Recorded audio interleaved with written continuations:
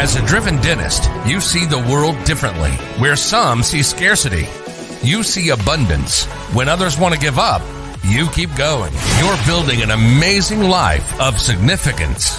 That means you can't rely on ordinary advice from ordinary advisors to get to your goals. You want advice that's going to help maximize your net worth so you can take even better care of the people you love, the causes you care about, and make your dent in the universe. But the fact is, this advice remains hidden because relatively few professionals are well versed in them, and the extremely affluent don't care to let you know about them. Join us as we pull back the curtain to reveal the often hidden advice and strategies used by today's most successful individuals and families. Welcome to Dental Wealth Nation. Here's your host, Tim McNeely. Hey, welcome everyone. I am so excited to have you here with us today. And, we're going to be talking about M&A, and M&A is so important. Exiting your business is so important. And by the time we finish today, you're going to know what options you have for exiting your practice, because there are more than you've ever had in your entire life. And you're going to know how you can sell your business on your terms without regret. You're going to have a much deeper understanding of the M&A market, what's going on there, and how to truly exit at the top. But most importantly of all, you're going to feel confident and empowered to make even better decisions when it comes to planning your exit. And when it comes to help dentists and practice owners and business owners exit their business, one of the best is Kevin Cumbus. And Kevin has spent 10 years in investment banking, but over the last 16, he has worked helping dentists just like you exit your practice on your terms. But what you may not know about Kevin, we're going to get into this is personal for him. He actually grew up working in his dad's dental practice. Kevin, welcome to the show. Tim, it is great to be here. Thanks so much for having me. I really appreciate it. Oh, it's a pleasure. And what an exciting time to be in M&A. There's just a little bit of activity going on these days, isn't there? Yeah, it's funny when the private equity companies show up and back the Brinks truck up to the dental industry. M&A activity really starts to pique the interest of dentists everywhere. It's been a heck of a run over the last 10 to 15 years, and it seems as though the velocity of the consolidation continues to accelerate each and every year. Yep, very true. And what I'd like to actually maybe start with is just give us a little overview of the overall market. Like how did we get to where we are today? And then let's pull out our crystal balls. And I know our crystal balls sometimes can be a little fuzzy, but let's try to take a look at where we're going. So how do we get to here, and where are we going from here? Yeah, so let's start. So about 16 years ago, I started my career in the dental industry. I worked on Wall Street. I worked with publicly traded businesses. I was accustomed to things like price to earnings ratios with respect to value. I was accustomed to terms like EBITDA, earnings before interest, taxes, depreciation, and amortization. I was accustomed to businesses trading on a multiple of EBITDA, meaning if you get a 10x deal, it's your EBITDA times 10 equals the enterprise value. That's the world I came from. Then I showed up in dentistry 16 years ago working for a dental brokerage business, and my boss at the time said, yeah, none of that stuff applies to our industry. I'm like, what are you talking about? He said, no, what you don't understand is in dentistry, again, this is 16 years ago, dentists only sell to other dentists. And the value of a dental practice is limited by the buyer's ability to pay. Okay, I understand, but what can they afford to pay? Well, they're only going to pay what the bank is going to loan them. Like, oh my gosh, so what's that? Well, it's probably 70 to 85% of revenue. I mean, that's the world we were in 16 years ago. Again, there was artificial ceiling on valuation simply because a dentist buying a dentist practice was only going to pay what he or she could get from the bank.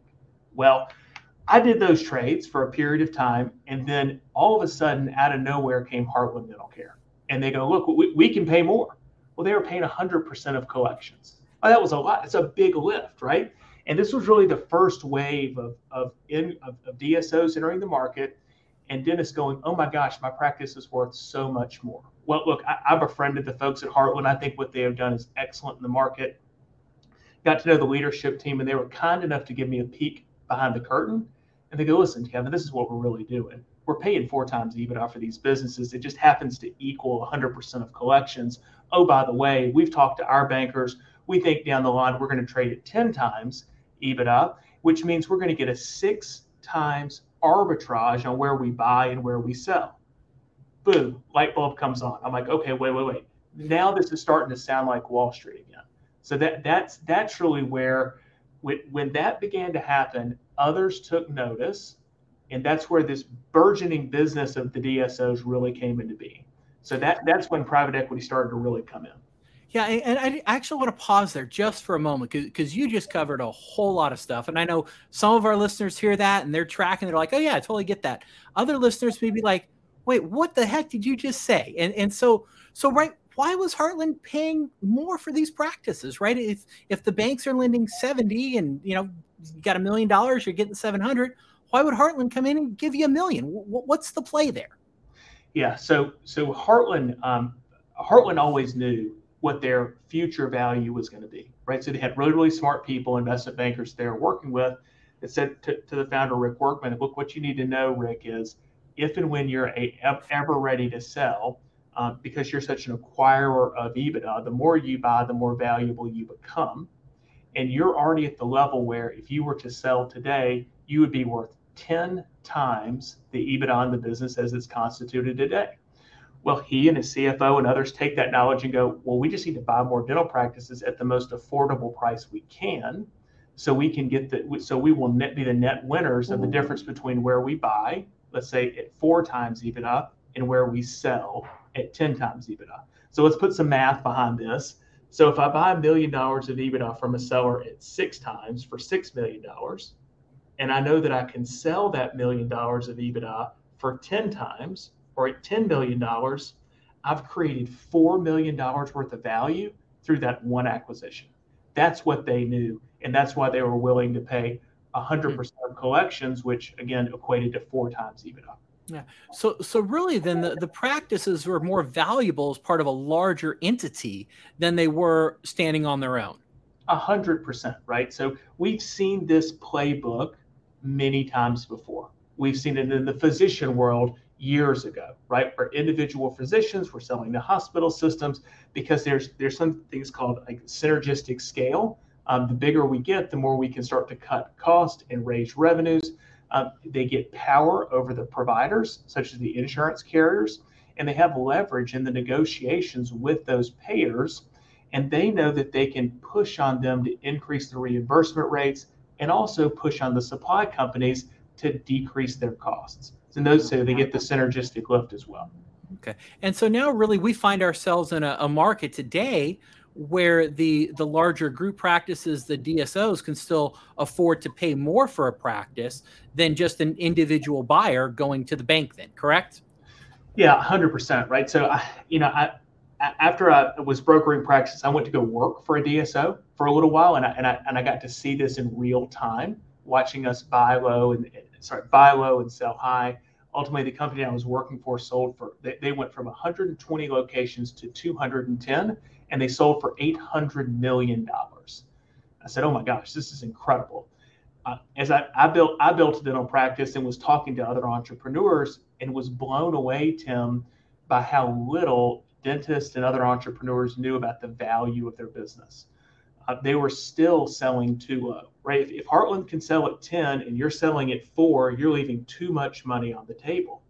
And really, this disparity of information is what drove me to start Tusk. I said that we got to drive more value over to the seller to make sure that we kind of square the ledger and get more of that value over to the seller, because the buyer's making too much. They're making windfall profits. Wow. Well, and I'm guessing part of that philosophy and part of kind of that ethos came from working in your dad's practice and knowing just how hard dentists do work to build the lifetime of value. Yeah. Dad, I'm 46 today. He practiced every day of my life. He was there 4 days a week, but on that fifth, he's clinical 4 days a week. On that 5th day, he was sweating payroll. He was paying bills. He was worried about the marketing, where the patient's going to come from.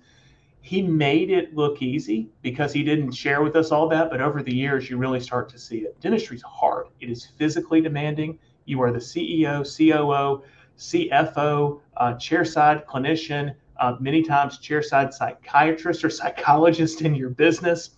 And for all that work, you end up getting paid last. It is not easy to do what your clients do and our clients do. Yep. So I just felt like it's only right that the dentist make more when he or she is ready to exit their business. Yeah, no, that's fantastic. And so once again, we kind of find ourselves then, I guess, almost in kind of a bifurcated market today, where if you are looking at an exit, you've got to consider what kind of buyer you're looking for. Yeah, 100%. I should say, like, full disclaimer here. My father sold his business. He did not sell to a DSO. I think that's important to know. And I also don't believe everyone is a good fit. And at Tusk, all we do is work with dentists who want to sell to DSOs or private equity groups. But our real purpose is to inform. If your listeners can take away one thing today, it would just be realize how many buyers are out there and what your options are. So let's talk about that for a minute. Yes, you can sell to a dentist. You're probably still going to have that artificial ceiling around valuation that's going to be, let's call it 80% of your revenue. Alternatively, you can explore a sale to a DSO, and on average, our clients that sell to DSOs exit north of 200% of collections. Vast difference in valuation, but they also come with some obligations post-sale. Right? So if you're selling to a DSO and you're an individual dentist, I cannot let you retire on day one. Remember, I'm a business, not a dentist. And the biggest risk inside of a dental practice is that the clinician's going to leave, because I don't have those magic 3 initials behind my name. I can't swoop in there and do the crown of the bridge. So there's a post-sale employment term that comes along with it, where you're going to be required to work in the business that you have built and sold to me. And then there's also going to be some restrictive covenants around non-compete and non-solicit. But if you can get comfortable with those terms, the exit value is normally more than double than you could receive in a doctor-to-doctor transaction. Wow. So really, it sounds like the things you have to be okay with is you don't just want to exit dentistry completely. You have to be okay with staying on, doing some work back, and then you have to be okay with not running down the street and opening up another dental office. That's right, Tim. And look, some people that we talk with, they're like, I can't stomach the idea of having a boss. I get it. Like, if you had built your business brick by brick, patient by patient, team member by team member, and you've been able to live your life as you want to, go on vacation when you want to, see a patient when you want to, leave when you want to, the idea of having a boss does not appeal to many people. So we get it. But what we want to do at Tusk is make sure that people are making informed decisions. So long as you're armed with all that knowledge, make whichever decision you think is best for you. Yeah. Now, are all the DSO buyers the same, or are there some differences between the different acquiring practices out there? Yeah. So there today, there are, the numbers changing almost on a weekly basis, but somewhere between 120 to 150 private equity backed DSOs. It's 150 private equity backed businesses. Now, there are thousands of doctor-owned groups that are debt funded, that don't have private equity yet in them. I mean, that's a vast number of businesses. So are they all equal? No way, not even close. The leadership is different, strategies are different. The value of their equity inside of the business is different. Their expectations around employment and compensation are different. It is, and that's really part of what I love about it so much, because every one of them is so different. I'll just give you one example to help elevate it. I'm sure it's something that's on all your listeners' minds.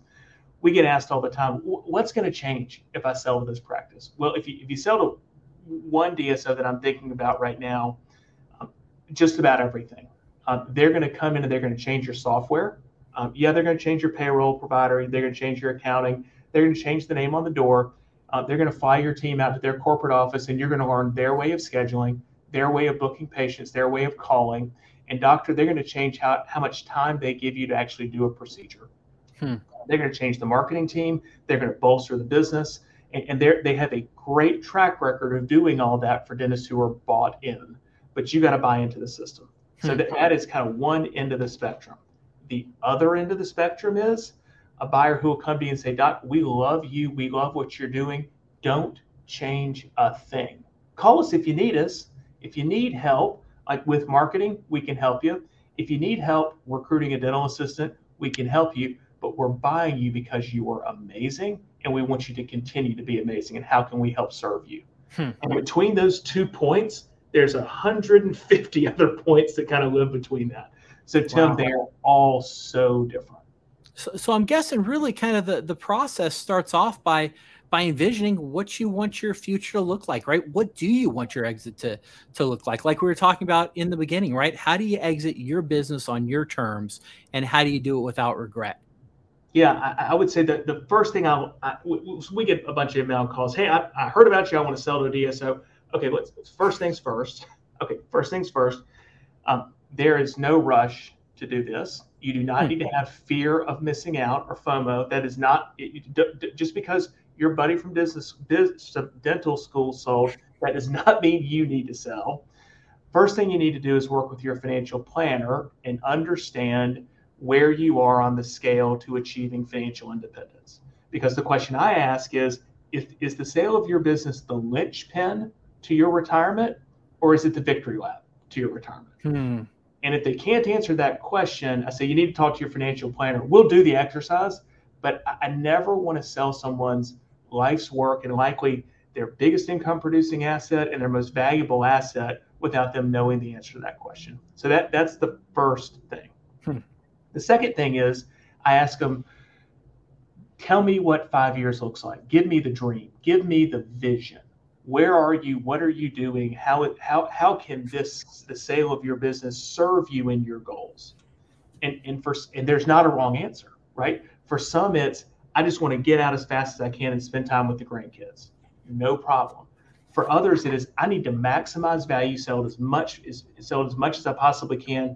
I don't even care who the buyer is. I can do anything for 2 years. Just get me the top dollar. And another vision might be, you know what? I've got 2 practices today. I'm really good at what I do, but I'd like some institutional knowledge to scale and grow to 22 locations. Perfect. There are buyers for every one of those 3 unique scenarios. Wow. Okay. So really that clarity of what does the future look like for you. So, right, we've been talking about just kind of the general environment, where we are now, how we got here, some considerations. So when you do start looking at exiting, right, I know it can be tempting because we see some big valuation numbers. And I love that you kind of frame that as, hey, is this the linchpin or the victory lap for you? But where in your career should you even consider exiting? Should you only consider it if you're at the very tail end, or does it sometimes make sense to exit somewhere in the middle? Yeah, this is a really good question. We have worked a lot. Sharing this makes me really, really happy, but some of your listeners, their mind is going to be blown. So we have worked with 3 dentists under the age of 40 who have sold their individual practices north of $14 million. So why did they sell? What were they doing? I don't know if your listeners or you, Tim, have read Die with Zero, or if you read Buy Your Time Back. But there's a philosophy out there that says hold on to your business as long as you have to and not a minute longer, because owning a business is risky. And if I could sell your business for $14 million, get you $10 million in cash, and that was enough for you to achieve financial independence, and you had other passions, and there's other things you wanted to do, maybe you would want to consider it. We work with a lot of young entrepreneurs who just happen to be dentists. And I think there are a lot of people who listen to your podcast and this show who certainly fit that bill. So I don't think that there is a right time, but I can promise you there is a wrong time. The wrong time is when you say, look, I've had a great year. I'm going to start taking my foot off the gas, and I'm going to let my revenues decline a little bit. And I'm too nice to terminate anybody in my business because they've been with me for 20 years, and your margin's going to start to get compressed. And next thing you know, you have a business that is just in business to serve the patients and the team and is not creating free cash flow that any buyer would actually buy. That it's too late. at that point. Yeah. And keep in mind, if you're going to do a deal to a DSO, they're going to require you to work post-sale for 3 years. So if you say, I'm ready to sell today, that's going to be a doctor-to-doctor trade at 80% of collections. But if you got 3 years, 4 years, 5 years left in the tank, you should explore the possibility of selling to a DSO. So again, never too early, but certainly it can be too late. So, I mean, it's really worth having the conversation, right? And this is what I help clients do is just like you, right? We're thinking through what do ideal scenarios look like for you.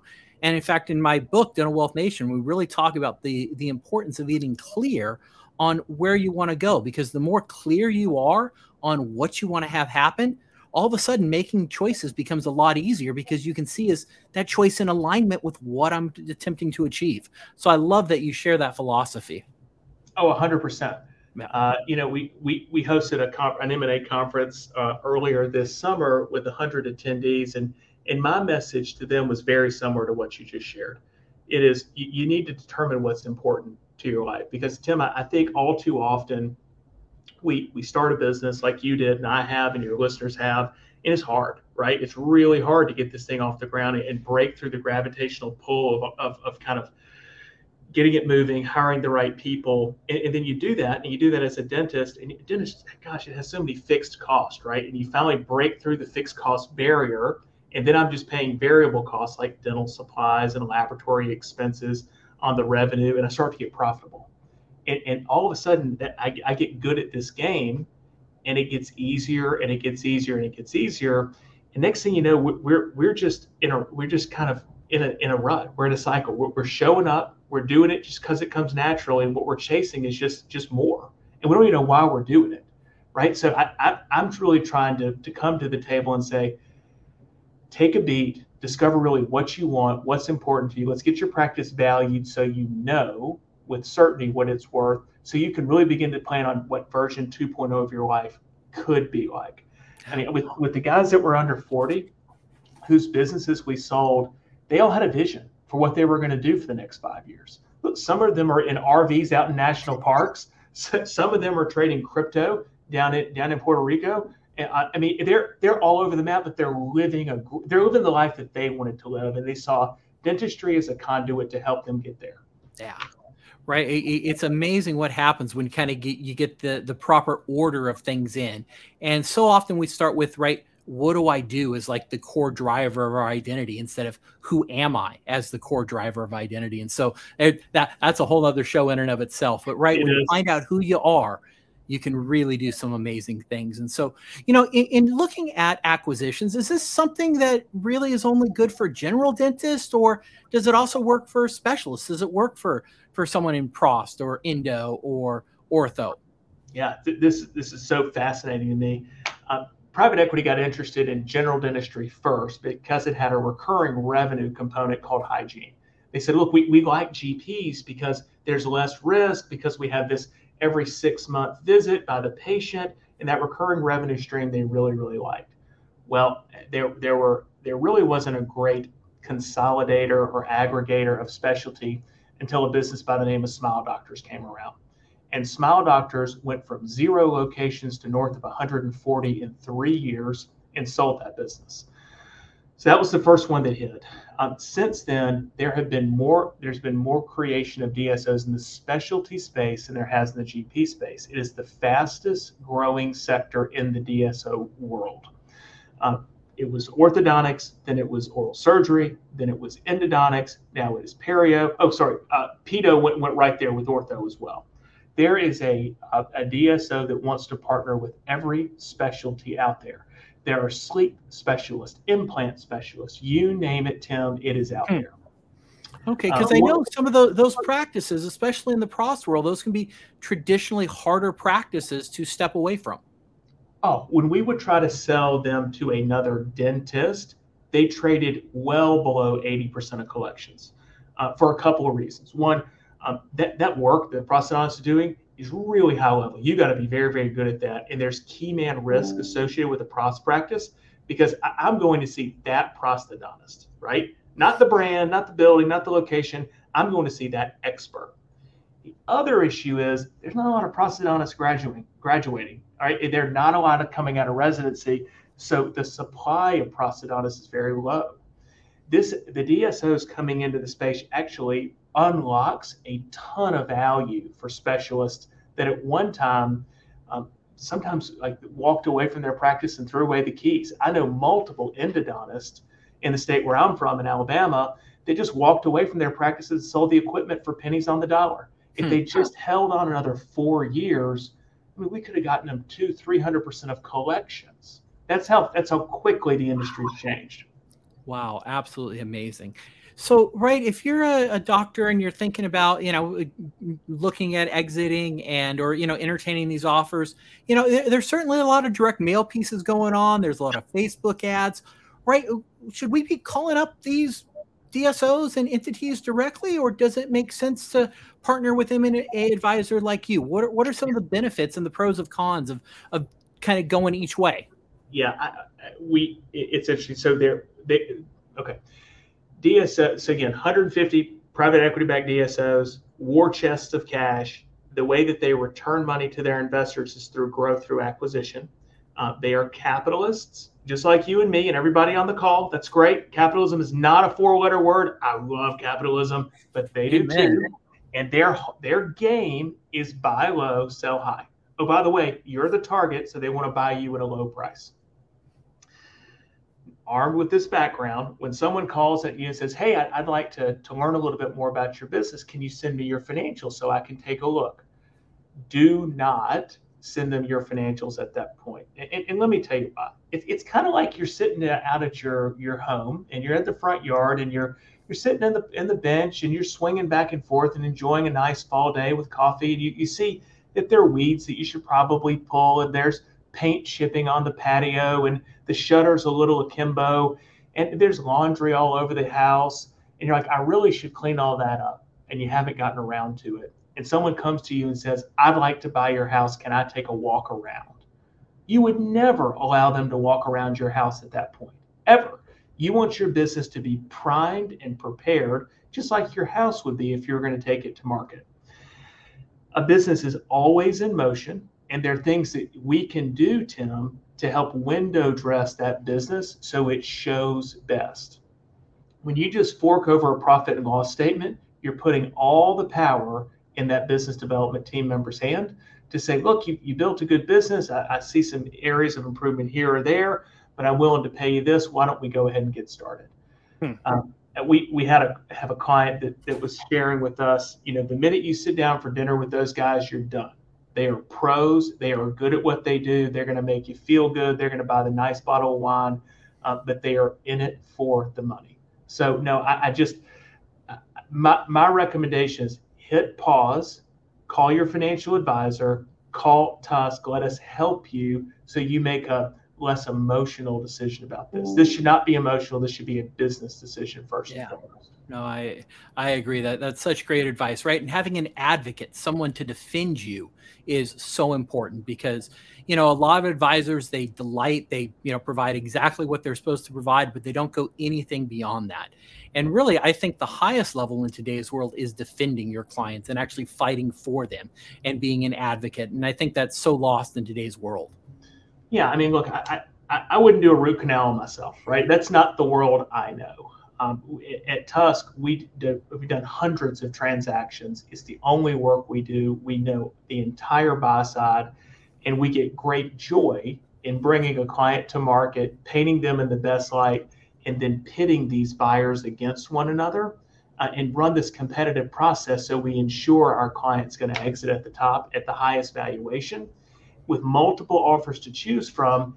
And then Tim, this is what really makes me happy, is when the client does not pick the top offer, but they pick the right partner. I'm like, oh my gosh, that to me is a home run of a transaction because they've seen the entire waterfront of opportunity. They know that every bidder out there has been tweaked to the top valuation, and then they choose with confidence, exit with clarity and without regret. Oh, I love that. And our listeners are making some comments too. So Justine says, honoring your priorities and gaining that clarity is priceless. Great points. And thank you for that, Justine. And then Renee says, so glad she's tuned into the show. Renee, we're glad to have you. Thank you for your comments. If you've got questions, put them down below and we'll have Kevin answer them live for you, because we want to certainly serve you and help you understand what's going on in the market. So we've been talking about M&A. We've been talking about DSOs, how to exit, what exit thing looks like. And, kind of coming back to the numbers piece, because everyone loves numbers, Kevin, don't they? I mean, on our team, they do. We love them. We live with them every day. Yeah. And there seems to be this number that gets tossed around everywhere. And that number is 10x, like this 10x multiple, right? Everyone says, I want to get 10 times, 10 times, 10 times. Why are we so focused on this 10x number? And what does it mean? And why do we hear it, right? When you're hanging out with your dental friends and they're like, oh, I'm looking at a 10x, like what are they talking about? And why does this number matter? Yeah, I can't tell you how many times I've been at conferences and overheard people at the bar say, he got a 10x multiple. I'm not selling until I get a 10x multiple. Okay, part of this is ego, part of it's bravado, and part of it's emotional attachment. And so let's just go ahead and get all that out of the way, and then let's talk about what it really means. What they're saying is I would like 10 times my EBITDA for valuation. So if you got, let's say this, so if you got a $5 million revenue practice with a 20% EBITDA margin, so you have $1 million of EBITDA. If you got 10 times that, you would get $10 million, right?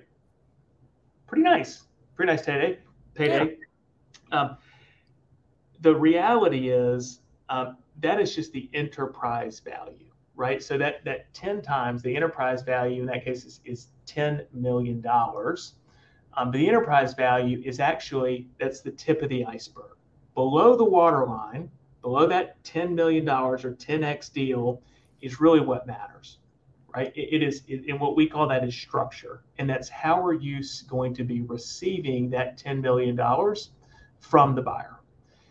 Well, you might receive some in cash. Gosh, I hope so, right? Because the cash is what the money that hits your wire at closing, hits your bank account at closing through a wire.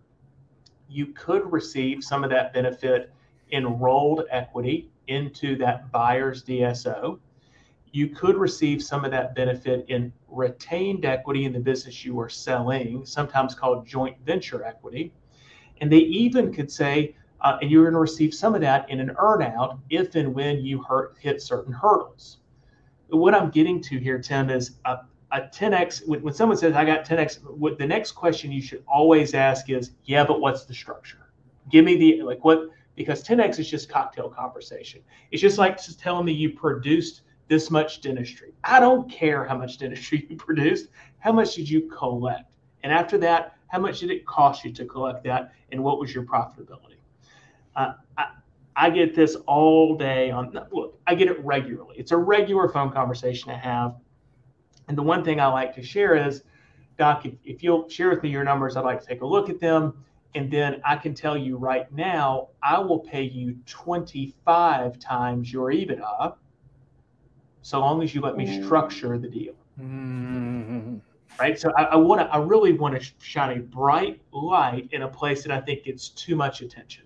Where we really should be focusing our attention is on the structure and the cash flows that come along with transactions like these. Yep. No, so true. I wrote a piece a while ago looking at, it's not necessarily the sale price that matters. It's what's going to go in your pocket net after everything's taken care of. Like, right. Is that number enough, right? If you get paid $50 million, but you're left with $2 million, that was a terrible deal.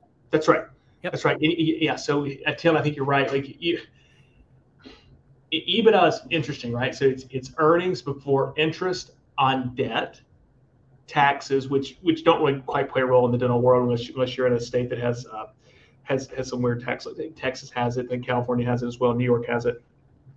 Depreciation, which is the fixed asset related to the fixed assets, and amortization related to any goodwill of practices you may purchase.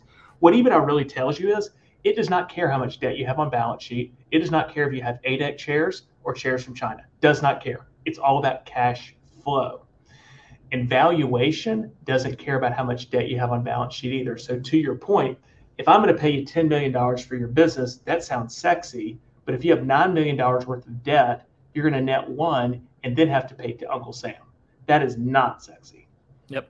Very true. And actually, Renee's jumping in again with another question, and right, she's asking, do you cover capital gains when selling? And so I think what she's getting at, and Renee, if you want to clarify that a little, I think you're looking at, right, how do you plan for the tax part, right? How do you really work on structuring these deals? Because I don't know about you, Kevin, but I get calls sometimes with someone who says, I just signed a deal to sell. What can I do to mitigate my taxes? And it's like at that point, we're kind of behind the eight ball, but a little bit of planning ahead of the curve before you sign term sheets can actually go a long way. So how are you helping advise on some of that pre-sale planning and tax mitigation strategies?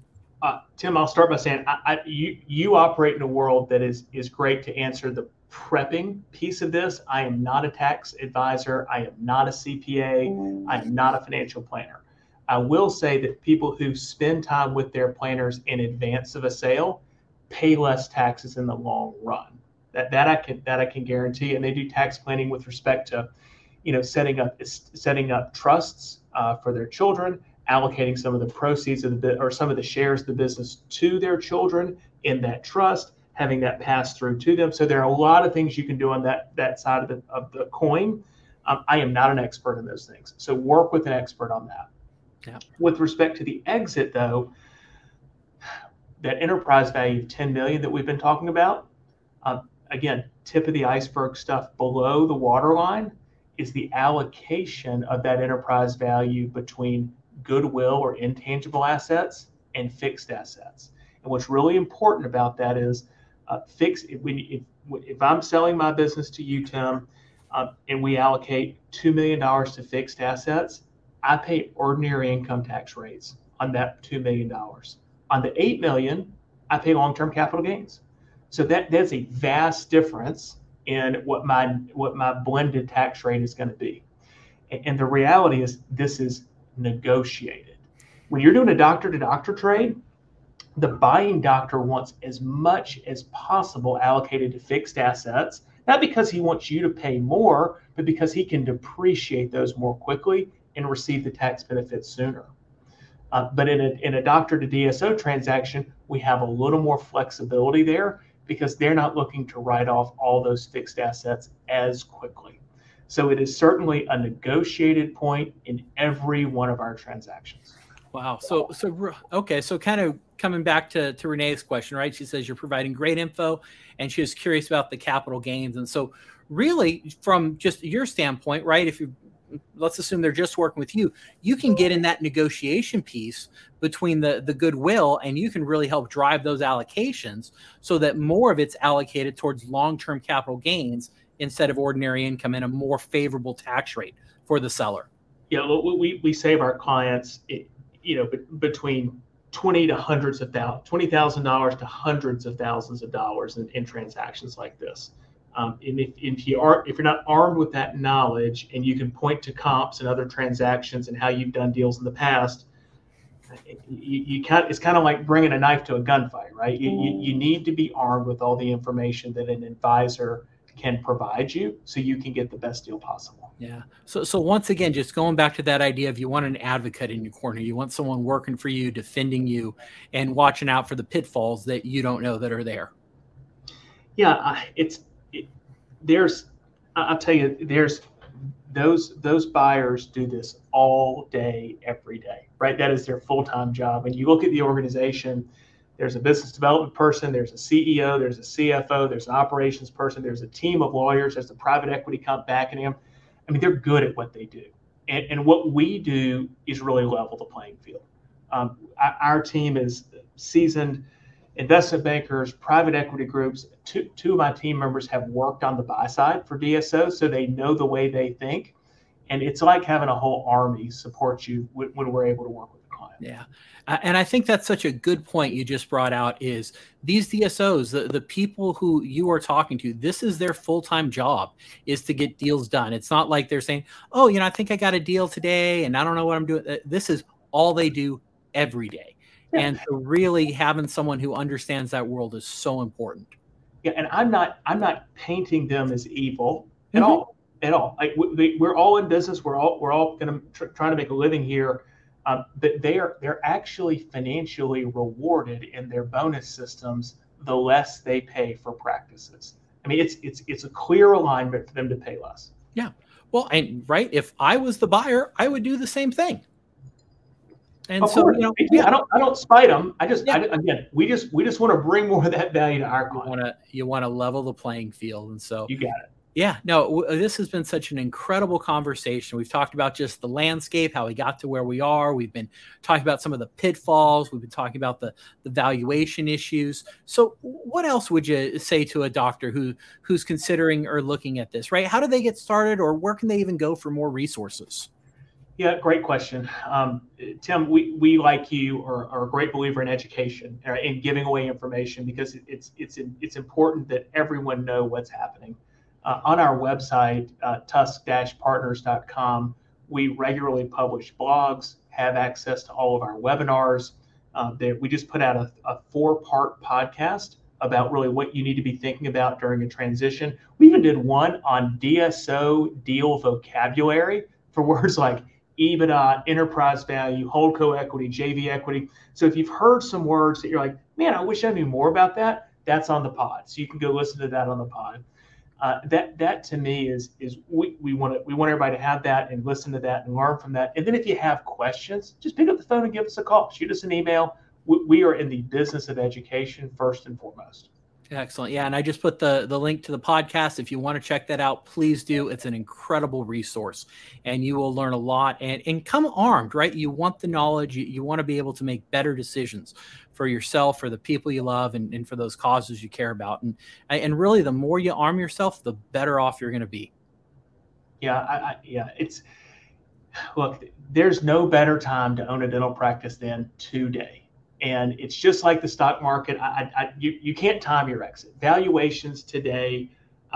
We were just talking before the webinar with Tim.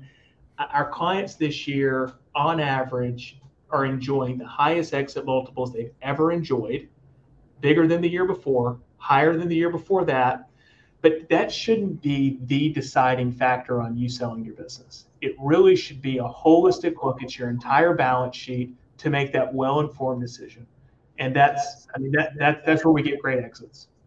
Yep. No, it's so true. I had a client last year exit several locations, wonderful deal. And, they're staying on. They're young, but they said, you know what, I want to take some of the risk off the table, because owning a business is risky. And I can get enough out of this deal that my family's absolutely taken care of, and I never got to worry about money again. And I can still keep working. And so it was, you know what, I'm going to de-risk my business, and I'm going to let someone else take that risk. And for them, it made all the sense in the world. And so I love that's your focus, is getting clear on what's important to you and letting that drive your decisions. Yeah, 100%. 100%.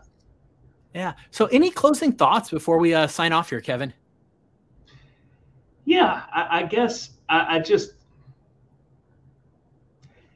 what I would say is, people ask, what inning are we in consolidation? What's the future look like? When you peer into your crystal ball, what is it going to be like 5, 10, 15 years from now? The best data I can give you is we're somewhere between 30 to 32% consolidated today. And the rate of that consolidation continues to trend up faster and faster. I think at some point we'll probably trip over 50 to 60%, but that there's always room, and I believe will always be space for the individual dentist to hang a shingle, build a business, and be a business owner in America today. There is room for all, and there's not one right way or wrong way to do it. So I feel good and confident that there's room for both on the go-forward basis here in our economy. Excellent. And once again, you don't have to rush, do you? You want to certainly move towards what you're doing, but you don't have to get it done in the next 24 hours, do you? You just need a plan, right? So every business owner needs a plan. They need to know kind of where they're going, when they want to exit, what their number is, and they need to reevaluate that on an annual basis when they're going through their numbers with their financial planner and say, how'd the market do? How did my real estate do? How'd the business do? How's the business valuation? Could I exit today? Oh, I could. Okay, well, maybe I'll do one more year. I'll pad the retirement account, and then we'll begin the conversation. every business owner, irrespective of industry, needs to be always building a business that is built to sell and have an eye on what the valuation world looks like, because you'll sleep better at night armed with that knowledge. Yeah, so true. Well, hey, Kevin, thank you for sharing so generously with us. And I know I certainly have a much, much better understanding of what's going on in the marketplace and really how to sell your business on your terms and to do it without a regret. We certainly have a deeper understanding of the market and what it means to exit at the top, which is really exiting on your terms. And you've certainly have helped empower us to make even better decisions when it comes to planning our exit. So thank you once again for sharing so generously. Tim, thanks for having me. It's been a real treat. Thank you so much. Excellent. And until next time, we'll see you again here soon on Dental Wealth Nation. You've been listening to Dental Wealth Nation. We hope you've gotten some useful and practical information from the show. Join us next time as we pull back the curtain to reveal the often hidden advice and strategies used by today's most successful individuals and families, and help maximize your net worth so you can take even better care of the people you love. Till next time, make sure to hit the website at dentalwealthnation.com.